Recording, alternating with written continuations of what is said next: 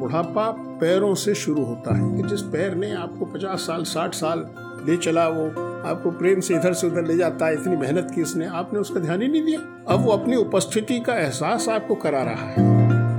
एक राम का युग था जहाँ वचन का युग था, जो कह दिया गया है वो फाइनल है, और एक वो लिखावट का युग है जहाँ दुनिया की चीजें हम लिख रहे हैं लेकिन उनका पालन नहीं कर रहे हैं, उन पर विश्वास नहीं कर रहे हैं। हम पर छिद्रान्वेषण तो बहुत करते हैं कि हम दूसरे की कमियां ढूंढते हैं जी, लेकिन पर छंदानुवर्तन नहीं करते कि उसका जो अच्छाई है उसको भी लीजिए। कुछ इतलाती, कुछ कह जाती, ये जिंदगी ही तो है। किधर से गुजरे थे, कहां कहां भटके थे, कुछ भिगो गए थे, कुछ छू कर निकल गए थे, कुछ रुला गए थे, कुछ बहा ले गए थे। आओ गाते हैं तराने अनुभवों की दुनिया से। हम हैं पॉडकास्टिंग स्टेशन अनुभव लखनऊ। नमस्कार दोस्तों, आप सबका स्वागत है National Institute of Social Defence और Ministry of Social Justice and Empowerment, Government of India, Media for Community Foundation New Delhi और पीपल्स इनिशिएटिव लखनऊ के संयुक्त तत्वाधान में वरिष्ठ नागरिकों द्वारा प्रस्तुत इस खास कार्यक्रम श्रृंखला अनुभव लखनऊ में। इस प्रोजेक्ट को कंसीव और डिजाइन किया है डॉक्टर आर श्रीधर, श्री आलोक वर्मा जी और श्री अरविंद नारायण मिश्रा ने, और रेडियो कोऑर्डिनेटर्स हैं कुमकुमधर जी, रूपाली जी, अरविंद मिश्रा जी और निशि पांडे जी। दोस्तों, कार्यक्रम में प्रवेश करने से पहले आपको एक बार टोल फ्री नंबर बताना चाहूंगी जो हमारे सीनियर सिटीजन्स की मदद और सपोर्ट करने के लिए बनाई गई है। आप इस नंबर का इस्तेमाल सुबह 8 बजे से रात 8 बजे के बीच में कर सकते हैं। यदि आपको किसी भी प्रकार की मदद और सपोर्ट की जरूरत है तो आप इस टोल फ्री नंबर 14567 पर कॉल कर सकते हैं। नंबर आपके लिए एक बार फिर से रिपीट कर देती हूँ, आप चाहें तो इससे नोट कर सकते हैं 14567। इस नंबर पे doctors, hospitals, old age homes से लेकर लीगल गाइडेंस, इमोशनल सपोर्ट और बुजुर्गों के शोषण के केस में डायरेक्ट इंटरवेंशन और निराश्रित बुजुर्गों के रेस्क्यू कराने तक सभी प्रकार के सपोर्ट के लिए कॉल किया जा सकता है। अब आइए दोस्तों, कार्यक्रम को आगे बढ़ाते हैं। मैं हूँ तृप्ति और ये कार्यक्रम आप तक लेकर आ रहे हैं अनुभव लखनऊ। और आज हमारे शो पर जो गेस्ट हैं वो लखनऊ ही नहीं बल्कि पूरे प्रदेश के जाने माने शिक्षाविद हैं। कई यूनिवर्सिटीज के वाइस चांसलर रह के इन्होंने शिक्षा के क्षेत्र में अपना अतुलनीय योगदान दिया है। खुद को ये एक जुझारू सीकर और रिसर्चर मानते हैं प्रोफेसर भूमित्र देव जी, और उनसे बात की निशि पांडे जी ने। आइए सुनते हैं। नमस्कार सर, आज हमारे बीच आप आए हैं, हम बहुत गौरवान्वित हैं इस बात से। अनुभव लखनऊ में आपका स्वागत है। आप एक ऐसे एकमात्र शिक्षाविद हैं जिन्होंने देश विदेश के विश्वविद्यालय देखे हैं। आप गवर्नमेंट और प्राइवेट यूनिवर्सिटीज़ में वीसी रहे हैं, सरकार की नीति निर्धारण समितियों में आप रहे हैं। आपसे हम सबसे पहले ये जानना चाहेंगे कि आपके अनुभव में वो कौन सी बेसिक और सीरियस प्रॉब्लम्स हैं जो हमारे विश्वविद्यालयों को घेरे हुए हैं। सबसे पहली जो बहुत कठिन समस्या है, हमारे विश्वविद्यालयों का जन्म किस प्रकार से हुआ, शुरुआत कैसे हुई, और ये जन्मजात समस्या हमें एक प्रकार से विरासत में मिली है।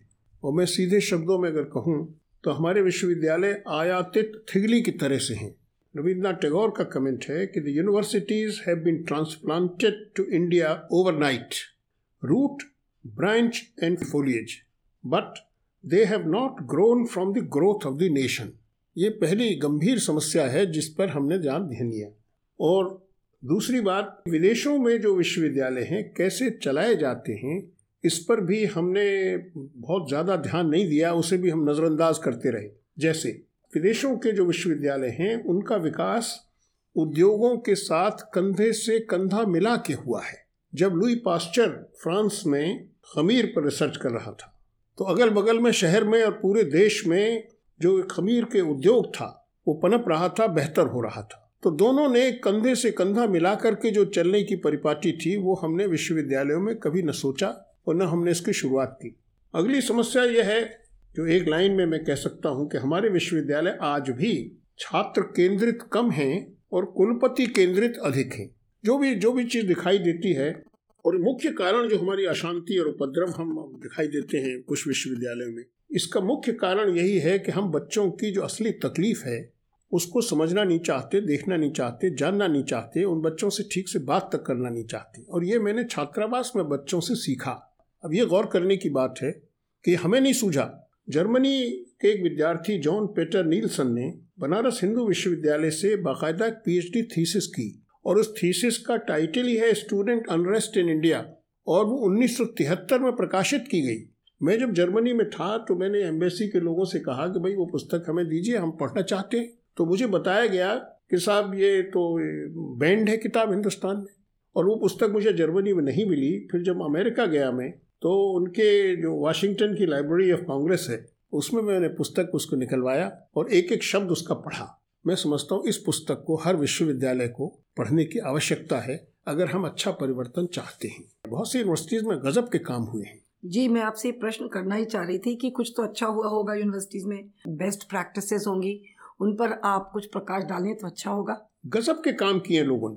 जैसे मैं शुरू करूं, जो हमारे चांसलर गवर्नर थे डॉक्टर के मुंशी, उन्होंने एक नई परिपाटी शुरू की, चांसलर्स कैंप लगाया पहली बार भारत में। जो सबसे उम्दा विद्यार्थी थे उनको बुलाते थे, उनके साथ बैठते थे, उनके बाकायदा बाहर के लोगों को आमंत्रित करते थे, कुछ लोगों को, ताकि उनके सारे लेक्चर्स भारतीय विद्या भवन से प्रकाशित हैं। यानी पूरा काम था कि हम बच्चों से बात करें, उनको इंस्पायर करें और क्या कहा गया है इसको प्रकाशित भी करें। और जहाँ अच्छा हुआ, जैसे एक विश्वविद्यालय में आप सुन के अच्छा लगेगा, जो शायद विश्व की एक नई परंपरा डाली गई कि एक टॉपर्स एवेन्यू बना दी गई परिसर में, कि यहाँ पर वही बच्चे पेड़ लगाएंगे जो पूरे विश्वविद्यालय के सर्वोत्तम छात्र हैं। इसलिए किया गया कि ये बच्चे जो 40 वर्ष बाद आएंगे तो इनको हमारे उनके समझ में आएगा कि ये तो हमारा विश्वविद्यालय है। और एक विश्वविद्यालय ने, मैं नाम जान के नहीं ले रहा हूँ, कि सर्वोत्तम रिसर्च पेपर्स को, हमारे यहाँ साइंस में ख़ासतौर से एक इम्पैक्ट फैक्टर, एक गुणांक कहलाता है, उससे पहचानते हैं किसका पर्चा सबसे अच्छा है रिसर्च का। उनको बाकायदा गुणांक के आधार पर डिसेंडिंग ऑर्डर में विश्वविद्यालय के पुस्तकालय में प्रदर्शित कर दिया गया। मेरी समझ में नहीं आता कि वाइस चांसलर को तो सब देखते हैं, लेकिन उस विश्वविद्यालय के जो सर्वोत्तम रिसर्च वर्कर्स हैं, टीचर्स हैं, प्रोफेसर्स हैं, कोई पूछे फला यूनिवर्सिटी में आप बताइए 10 ऐसे टीचर्स के नाम बता दीजिए जिनके एक सबसे अच्छे पर्चे हों प्रमाणित के तौर पर, जो कहीं शुरू नहीं किया गया। और ये काम इसको लोगों ने बहुत सराहा। एक और संकट है कि जो ट्रेडिशनल लाइब्रेरी की जो परिपाटी हमारे यहाँ, वो बाकायदा आज भी चल रही है। और ट्रेडिशनल लाइब्रेरी के मैं ख़िलाफ़ नहीं बोलूँगा, पुस्तकों की आवश्यकता है, उनको तरतीब से रखा जाए और गूगल के हिसाब से उसमें जो पुस्तक मिल जाए आसानी से, ये सब होना चाहिए। लेकिन जो असली चीज़ है वो है एक centre for information science technology. अब ये इंफॉर्मेशन टेक्नोलॉजी पर तो हमने बहुत काम किए देश में जी, लेकिन साइंस टेक्नोलॉजी, इंफॉर्मेशन साइंस का फ्लो कैसे हो, ये दोनों में फ़र्क है। साइंस के फ्लो में कहा जाता है to know, how to know is information science. पर यहाँ हम सबसे कमज़ोर हैं पूरे देश में। और मुझे दुख होता है कहते समय कि UGC के चेयरमैन थे प्रोफेसर राम रेड्डी, उन्होंने एक विश्वविद्यालय में बाकायदा ये कहा कि हमें सेंट्रल लाइब्रेरी नहीं चाहिए, हमें ये चाहिए centre for information science technology. तो उन्होंने नहीं दिया, मना कर दिया। लेकिन हमने एक समिति अपॉइंट की 2-3 प्रोफेसर्स की, उनको समझाया, उनका नहीं बहुत अच्छा ही तो ये विचार है। और वो उसको शिलान्यास करने के लिए उस विश्वविद्यालय में आए और उन्होंने पब्लिकली ये घोषणा की कि हर विश्वविद्यालय में यही होना चाहिए। लेकिन उसको फिर धो धा के बराबर कर दिया। एक हमारी और UGC की चेयरपर्सन रही है महिला, प्रोफेसर आरमेती देसाई, विलक्षण महिला। और उन्होंने अंडर ग्रेजुएट में 33% वोकेशनलाइजेशन वॉलंटरी का सिलसिला शुरू किया। जब वो उनका रिटायर हो गई वो, तो अगले अध्यक्ष ने मुझसे पूछा कि सब क्या करें इसमें, मतलब इसको चलाएं या न चलाएं। तो मैंने उनको 3 शब्दों में उत्तर दिया, सीडिंग, वीडिंग और हीडिंग। मैंने सब पहले तो सीडिंग ऑफ एक्सीलेंस, जो सबसे अच्छा कर रहा हो उसको और पैसा दीजिए। दूसरा जो वीडिंग, जहाँ नहीं हो पा रहा है, कोई और समस्याएं हैं, नहीं खराब हो रहा है, उनको पैसा देना बंद कर दीजिए। और तीसरा हीडिंग, तो थोड़ा उस विश्वविद्यालय और महाविद्यालय से भी पूछ लीजिए कि उसको क्या तकलीफ है और इसमें क्या तरमीम, क्या चेंज, क्या इम्प्रूवमेंट तो नहीं चाहते हैं। मैंने उनको समझाने की कोशिश की, लेकिन वो बंद हो गया प्रयोग। कहीं फिर भारत में इसको दोबारा सोचा तक न गया कि इस तरह की अच्छी चीज़ को चलाया जाना चाहिए। और दूसरा संकट है कि जो जिस पर मेरा पूरा लेख है, जो अमेरिका में बहुत छपा जी, वो है विश्वास के हनन की दास्तान है। सीधे शब्दों में एक राम का युग था जहाँ वचन का युग था, जो कह दिया गया है वो फाइनल है। और एक वो लिखावट का युग है जहाँ दुनिया की चीज़ें हम लिख रहे हैं लेकिन उनका पालन नहीं कर रहे हैं, उनमें विश्वास नहीं कर रहे हैं सर, आपको सेवानिवृत्त हुए कई वर्ष हो गए हैं, लेकिन इसके बाद भी सीनियर सिटीजन की तरह जो आपका जीवन है, आप बहुत क्रियाशील रहे हैं, आपने बहुत कंट्रीब्यूट किया है एकेडेमिया को रिटायरमेंट के बाद भी। तो आपके जो ये अनुभव रहे हैं, ये कैसे रहे हैं? आप सीनियर सिटीजन्स के जीवन व्यतीत करने के लिए क्या सलाह देंगे सीनियर सिटीजन्स को? छोटे छोटे कम शब्दों में मैं अगर कहूँ तो प्रकृति में एक सिद्धांत है जिसे हम लोग कहते हैं यूज और लूज। तो जो शरीर में हमें मिला है उसको हम अगर इस्तेमाल नहीं करेंगे तो वो धीरे धीरे समाप्त होता जाएगा, कमज़ोर होता जाएगा। दूसरी बात इसी के साथ कह दूँ, यूज और लूज के प्रमाण के तौर पर विश्व के अच्छे विश्वविद्यालय हैं, वहाँ बाकायदा 50-60 वर्ष तक इस पर रिसर्च हुई है इसी बात पर। और उन्होंने एक लाइन जो मुझे अच्छी लगी कि बुढ़ापा पैरों से शुरू होता है जी। बहुत सीधे शब्दों मुझे लोगों ने समझाया, बोले साहब ये तो वैज्ञानिक बात कर रहे हैं, लेकिन असली बात यह है कि जिस पैर ने आपको 50 साल 60 साल ले चला, वो आपको प्रेम से इधर से उधर ले जाता है, इतनी मेहनत की उसने, आपने उसका ध्यान ही नहीं दिया।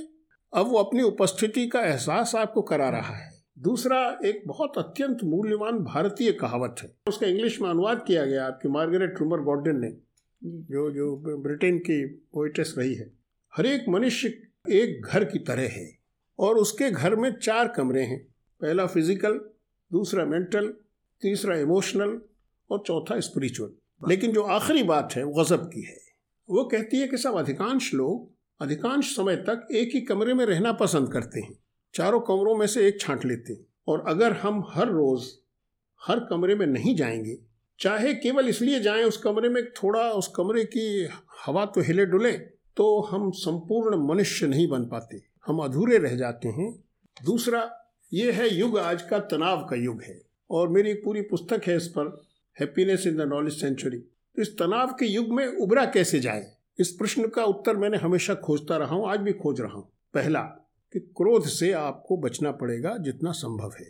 मैंने ये नहीं कहा कि कभी क्रोध मत करिए लेकिन उससे बचने की कोशिश करनी पड़ेगी। रिएक्शन थोड़ा कम और प्रोएक्टिव ज़्यादा। और देखिए, भगवत गीता के दूसरे अध्याय का 63वां श्लोक है, मैं समझता हूँ उसको हर अक्षर को हमें पढ़ना चाहिए, देश में हर नागरिक को, वरिष्ठ को खास तौर से। कहता है, क्रोधात भवति सम्मोह, सम्मोहात स्मृति विभ्रमः, स्मृति भ्रंशाद बुद्धिनाशो, बुद्धिनाशात प्रणश्यति। मैं स्वयं मानता हूँ कि ये फिजियोलॉजिकली सच है कि जब क्रोध आता है तो आप सम्मोहित हो जाते हैं। अगर आप रिक्शे वाले से नाराज़ हैं तो फिर आपको रिक्शे वाले का सिर दिखाई देता है और आपको गुस्सा आता है कि ये क्यों न कर दूँ, तो आप अपना आपा खो देते हैं, अविवेक की शुरुआत हो जाती है और फिर अगली स्टेप आती है। यानी ये स्टेप्स बड़ी रोचक हैं जो वैज्ञानिक तौर से सच हैं। तो आपकी जो स्मृति है, मेमोरी, वो थोड़ी भटकने लग जाती है और उसके भटकने से फिर आपकी बुद्धि का नाश होता है। और उसका क्या असर होता है वो मैं एक छोटे शब्दों में कह दूँ। आप प्रण करके चले थे कि मैं अपने बच्चे के लिए दवा लेने जा रहा हूँ, भूल गए उसे। और अंतिम बात इस विषय पर फिर भगवत गीता के 4 अध्याय का 29वां श्लोक है। कहते हैं, अपाने जुहुवति प्राणं प्राणे पानं तथा परे, प्राणापान गति रुद्ध्वा प्राणायाम परायणा। अपान वायु और प्राण वायु, ये हमें ऑक्सीजन और CO2 जिसमें ज़्यादा बाहर है, तो हम जैसे सांस लेते हैं जिसमें ऑक्सीजन ज़्यादा है, तो सांस निकालते हैं उसमें ऑक्सीजन कम है और CO2 कार्बन डाइऑक्साइड ज़्यादा है। और जो अंतिम लाइन है, प्राणापान गति रुद्ध्वा प्राणायाम परायणा, उसकी जो गति है कि किस गति से आप सांस ले रहे हैं और किस गति से आप निकाल रहे हैं, उस पर ज़रा सा कंट्रोल अगर आप शुरू कर दें, इसी को कहा गया कि प्राणायाम की शुरुआत है। जी बिल्कुल। और अंतिम बात जो सबसे महत्वपूर्ण क्यों है, सांस लेना और सांस छोड़ना, इस पर अगर आप थोड़ा सा भी ध्यान रखें तो तनाव कम हो जाता है। तनाव मुक्त होना चाहते हैं, थोड़ा शांत रहना चाहते हैं अपने मन को, तो आपको आनापान सती करना। मुझे लगता है आनापान सती, मैं मानता था कि गौतम बुद्ध का शब्द था, लेकिन नहीं, गौतम बुद्ध का शब्द नहीं, ये पाली का शब्द है कि अगर आप थोड़ा सा ये कर रहे हैं, आप केवल सांस लेने, कोई ये इसमें कोई प्रयास नहीं है, एक्सरसाइज नहीं है जी, केवल उस पर थोड़ा ध्यान दे रहे हैं, तो आपका तनाव कम हो जाएगा और थोड़ा शांति आपको महसूस होगी। और किसी ने एक बड़ी खूबसूरत बात ये भी कही है कि if you are alone and if you are feeling lonely then you are in bad company. और ये इसी बात को शो करता है कि भाई अगर आप अकेलापन महसूस कर रहे हैं तो उससे उभरने का तरीका यही है कि थोड़ा अपने सांस लेने और उस पर ही थोड़ा सा ध्यान दीजिए। और नई कहानी शुरू हो जाएगी। जी, अंग्रेजी में भी सर अलोन और लोनली 2 शब्दों को हम लोग जब पढ़ाते हैं तो खासतौर से इस बात को बच्चों को बताते हैं। अलोन का अर्थ ये है कि आप अपने साथ अकेले में भी आपको सुख है, और लोनली का अर्थ है कि आप अपने साथ ही नहीं खुश हैं, आप अकेले हैं। वी हैव टू लर्न कि हम लोग अपने साथ ही रहना, सहज होना सीखें। अपने ब्रेथ पर ही ध्यान दीजिए। लेकिन एक लाइन अगर मैं केवल आपकी प्रतिक्रिया के तौर से कहूँ जी, तो संकट ये है कि हम परछिद्रान्वेषण तो बहुत करते हैं जी। परछिद्रान्वेषण एक अच्छा शब्द है कि हम दूसरे की कमियां ढूंढते रहते हैं जी, लेकिन परछंदानुवर्तन नहीं करते जी, कि उसका जो अच्छाई है उसको ले लें, उसको भी लीजिए। आप परछिद्रान्वेषण करते रहिए। जी जी सर, मैं मेरा बहुत मन है आपसे ये बात पूछने का। अब जैसे नई शिक्षा नीति आई है 2020 की, तो उसमें सर ये बात कही गई है कि आपको लाइफ लॉन्ग लर्निंग के लिए अवसर मिल रहा है। तो जो सीनियर सिटीजन्स हैं वो लाइफ लॉन्ग लर्निंग से जुड़ें, कैसे जुड़ें, इस पर आप कुछ कहना चाहेंगे? इतना काम हुआ है लेकिन उस पर भी हम लोगों ने सही रास्ते नहीं चुने हैं जी। जैसे महात्मा गांधी ने शुरू की थी शिक्षा, इस पर मेरा पूरा एक लेख है, हेड हैंड और हार्ट की शिक्षा।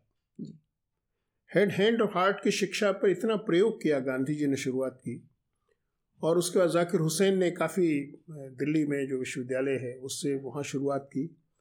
लेकिन ये फिर हमने ध्यान नहीं दिया कि ये क्यों नहीं चल रहा है। तो आपको ऐसा रास्ता निकालना पड़ेगा कि हम न तो वाइट कॉलर के खिलाफ हैं जी, और न हम काम के को बहुत ज़्यादा कह रहे हैं केवल काम से गुजर हो जाएगा जी। और यही हमने नहीं किया।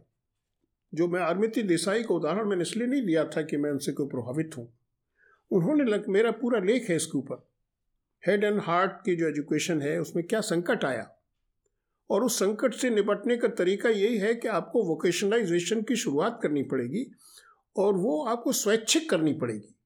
लेकिन अगर कोई बच्चा बीए भी चाहता है और बढ़ईगिरी भी सीखना चाहता है जो परंपरागत है उसकी, तो दोनों को मिला करके हम क्यों नहीं चल सकते जी। और मैं समझता हूँ यही हेड हैंड और हार्ट की एजुकेशन पूरी होगी, जिस पर हमने गंभीरता से अमल नहीं किया है। तो हेड हैंड और हार्ट की शिक्षा को हमें समझना पड़ेगा कि एक आम आदमी उसको कैसे स्वीकार करेगा। और अगर स्वैच्छिक नहीं होगी, आपको आश्चर्य होगा कि जब ये इसकी मीटिंग हो रही थी तो मैंने यूजीसी चेयरपर्सन से कहा कि आपने 36 सब्जेक्ट्स के जो सिलेबस क्यों बना दिया, ये यूजीसी का काम नहीं है। तो उन्होंने कहा नहीं ऐसा क्यों आप कह रहे हैं कि हमारा काम नहीं, मैंने ये विश्वविद्यालयों का काम है। और उन्होंने इतना गजब से इसको नोट किया गया कि ठीक है, मैंने कहा एक परिवर्तन कर दीजिए कि विश्वविद्यालयों को जो पत्र भेजें उसमें ये कह दीजिए कि अगर आप इसमें कुछ और बेहतर करना चाहते हैं सिलेबस में तो वो करें और हमें भी सूचित करें ताकि हम इसे पूरे देश में लागू करें। सर, इसी से जुड़ी पर ये बात है कि आपको लगता है कि जैसे रिटायरमेंट के बाद कोई ब्यूरोक्रेट रहा या डॉक्टर रहा या कोई शिक्षक रहा, तो आप इस बात से कितना अग्री करते हैं कि आफ्टर रिटायरमेंट या विद एज हम लोग रीस्किल हों या री एजुकेट करें अपने आप को या कोई नई किस्म की शिक्षा को ग्रहण करें? बिल्कुल पूरी तरह सहमत हूँ मैं। जैसे बहुत से विश्वविद्यालय हैं विदेशों में जहाँ वाइस चांसलर 70-80 वर्ष का है, तो अब अगर कोई आदमी अच्छा काम कर रहा है तो उस अच्छे काम को हम क्यों ग्रहण न करें। आप उसे पैसे मत दीजिए, पैसे हैं उसके पास में, रिटायर हो गया है, पूरे जीवन काम किया उसने, तो उसकी जो हुनर है उसके जो गुण हैं उनका हम जितना ज़्यादा से ज़्यादा उपयोग करेंगे। लेकिन यही मुश्किल क्या हो गई है, यहाँ नोबिलिटी और एबिलिटी में झगड़ा हो गया है। मुझे स्पष्ट याद है कि एक बार मेरे मुंह से गलती से ऐसी खुली बातचीत करते समय गवर्नर साहब से मैंने कहा कि साहब I don't keep the ablest professor at number 1। He was shocked, बोले नहीं वो। तो मैंने एक लाइन कही कि sir Ravan was very able but he was not noble. तो मैं समझता हूँ नोबिलिटी और एबिलिटी को अगर आप मिला देंगे जादू हो जाएगा। उसका उम्र से मत लिंक करिए, आप ये तोलिए कि उसमें एबिलिटी कितनी है और नोबिलिटी कितनी है। जी, उम्र के परे इस बात को उम्र को हटा के देखना पड़ेगा जी। लेकिन ये नहीं हो रहा है। जो मैंने आपसे सबसे पहली बात कही थी कि इस देश में जो विश्वास के हनन की दास्तान शुरू हो गई है जी, उसे रोकना पड़ेगा। और वो तभी रुकेगी जब आप गुणवत्ता के आधार पर चयन करिए, नोबिलिटी और एबिलिटी को सलाम करिए और उसका उम्र से उम्र हटाइए। भवानी प्रसाद मिश्र की एक लाइन बड़ी गजब की है, कुछ लिख के सो कुछ पढ़ के सो, तू जिस जगह जागा सवेरे उस जगह से बढ़ के सो। हम लोग का तो मन कर ही रहा है कि आपसे बात करते ही चले जाएं, फिर कोई एक अवसर हम लोग निकालेंगे किसी एक स्पेसिफिक एरिया में। आपकी जो विद्वता है, आपकी जो नॉलेज है, उससे हम लोग बहुत कुछ सीख भी सकते हैं और हम सुनना भी चाहेंगे। और हम आपको बहुत बहुत धन्यवाद देते हैं कि आज अपने व्यस्त समय से इस कार्यक्रम के लिए आपने समय निकाला और आप यहाँ आए। हम लोग सबकी ओर से आपको बहुत बहुत धन्यवाद। मैं आपको धन्यवाद देता हूँ और ये कहता हूँ कि मैं तो अपने को ज्ञान का भिखारी मानता हूँ। जी, तो ये हम सभी रिटायर्ड लोगों के लिए और वरिष्ठ नागरिकों के लिए यही संदेश सबसे इम्पोर्टेंट है कि आप नॉलेज के भिखारी रहें। नमस्कार sir, thank you very much. दोस्तों, फिलहाल वक्त हो चुका है आपसे विदा लेने का और चलते चलते आपको एक बार फिर से अपने वरिष्ठ नागरिकों की सहायता और सपोर्ट के लिए जो elder line toll free number है वो बताना चाहूंगी, 14567। इस नंबर पर आप सुबह 8 बजे से रात 8 बजे तक कॉल कर सकते हैं और किसी भी प्रकार की सहायता आपको यहाँ पर प्रदान की जाएगी। अगली बार फिर लौटेंगे ऐसे ही किसी खास शख्स की प्रेरणादायक जीवन यात्रा की कहानियां लेकर। तब तक के लिए स्वस्थ रहिए, खुश रहिए। मैं तृप्ति लेती हूँ आपसे इजाजत। नमस्कार।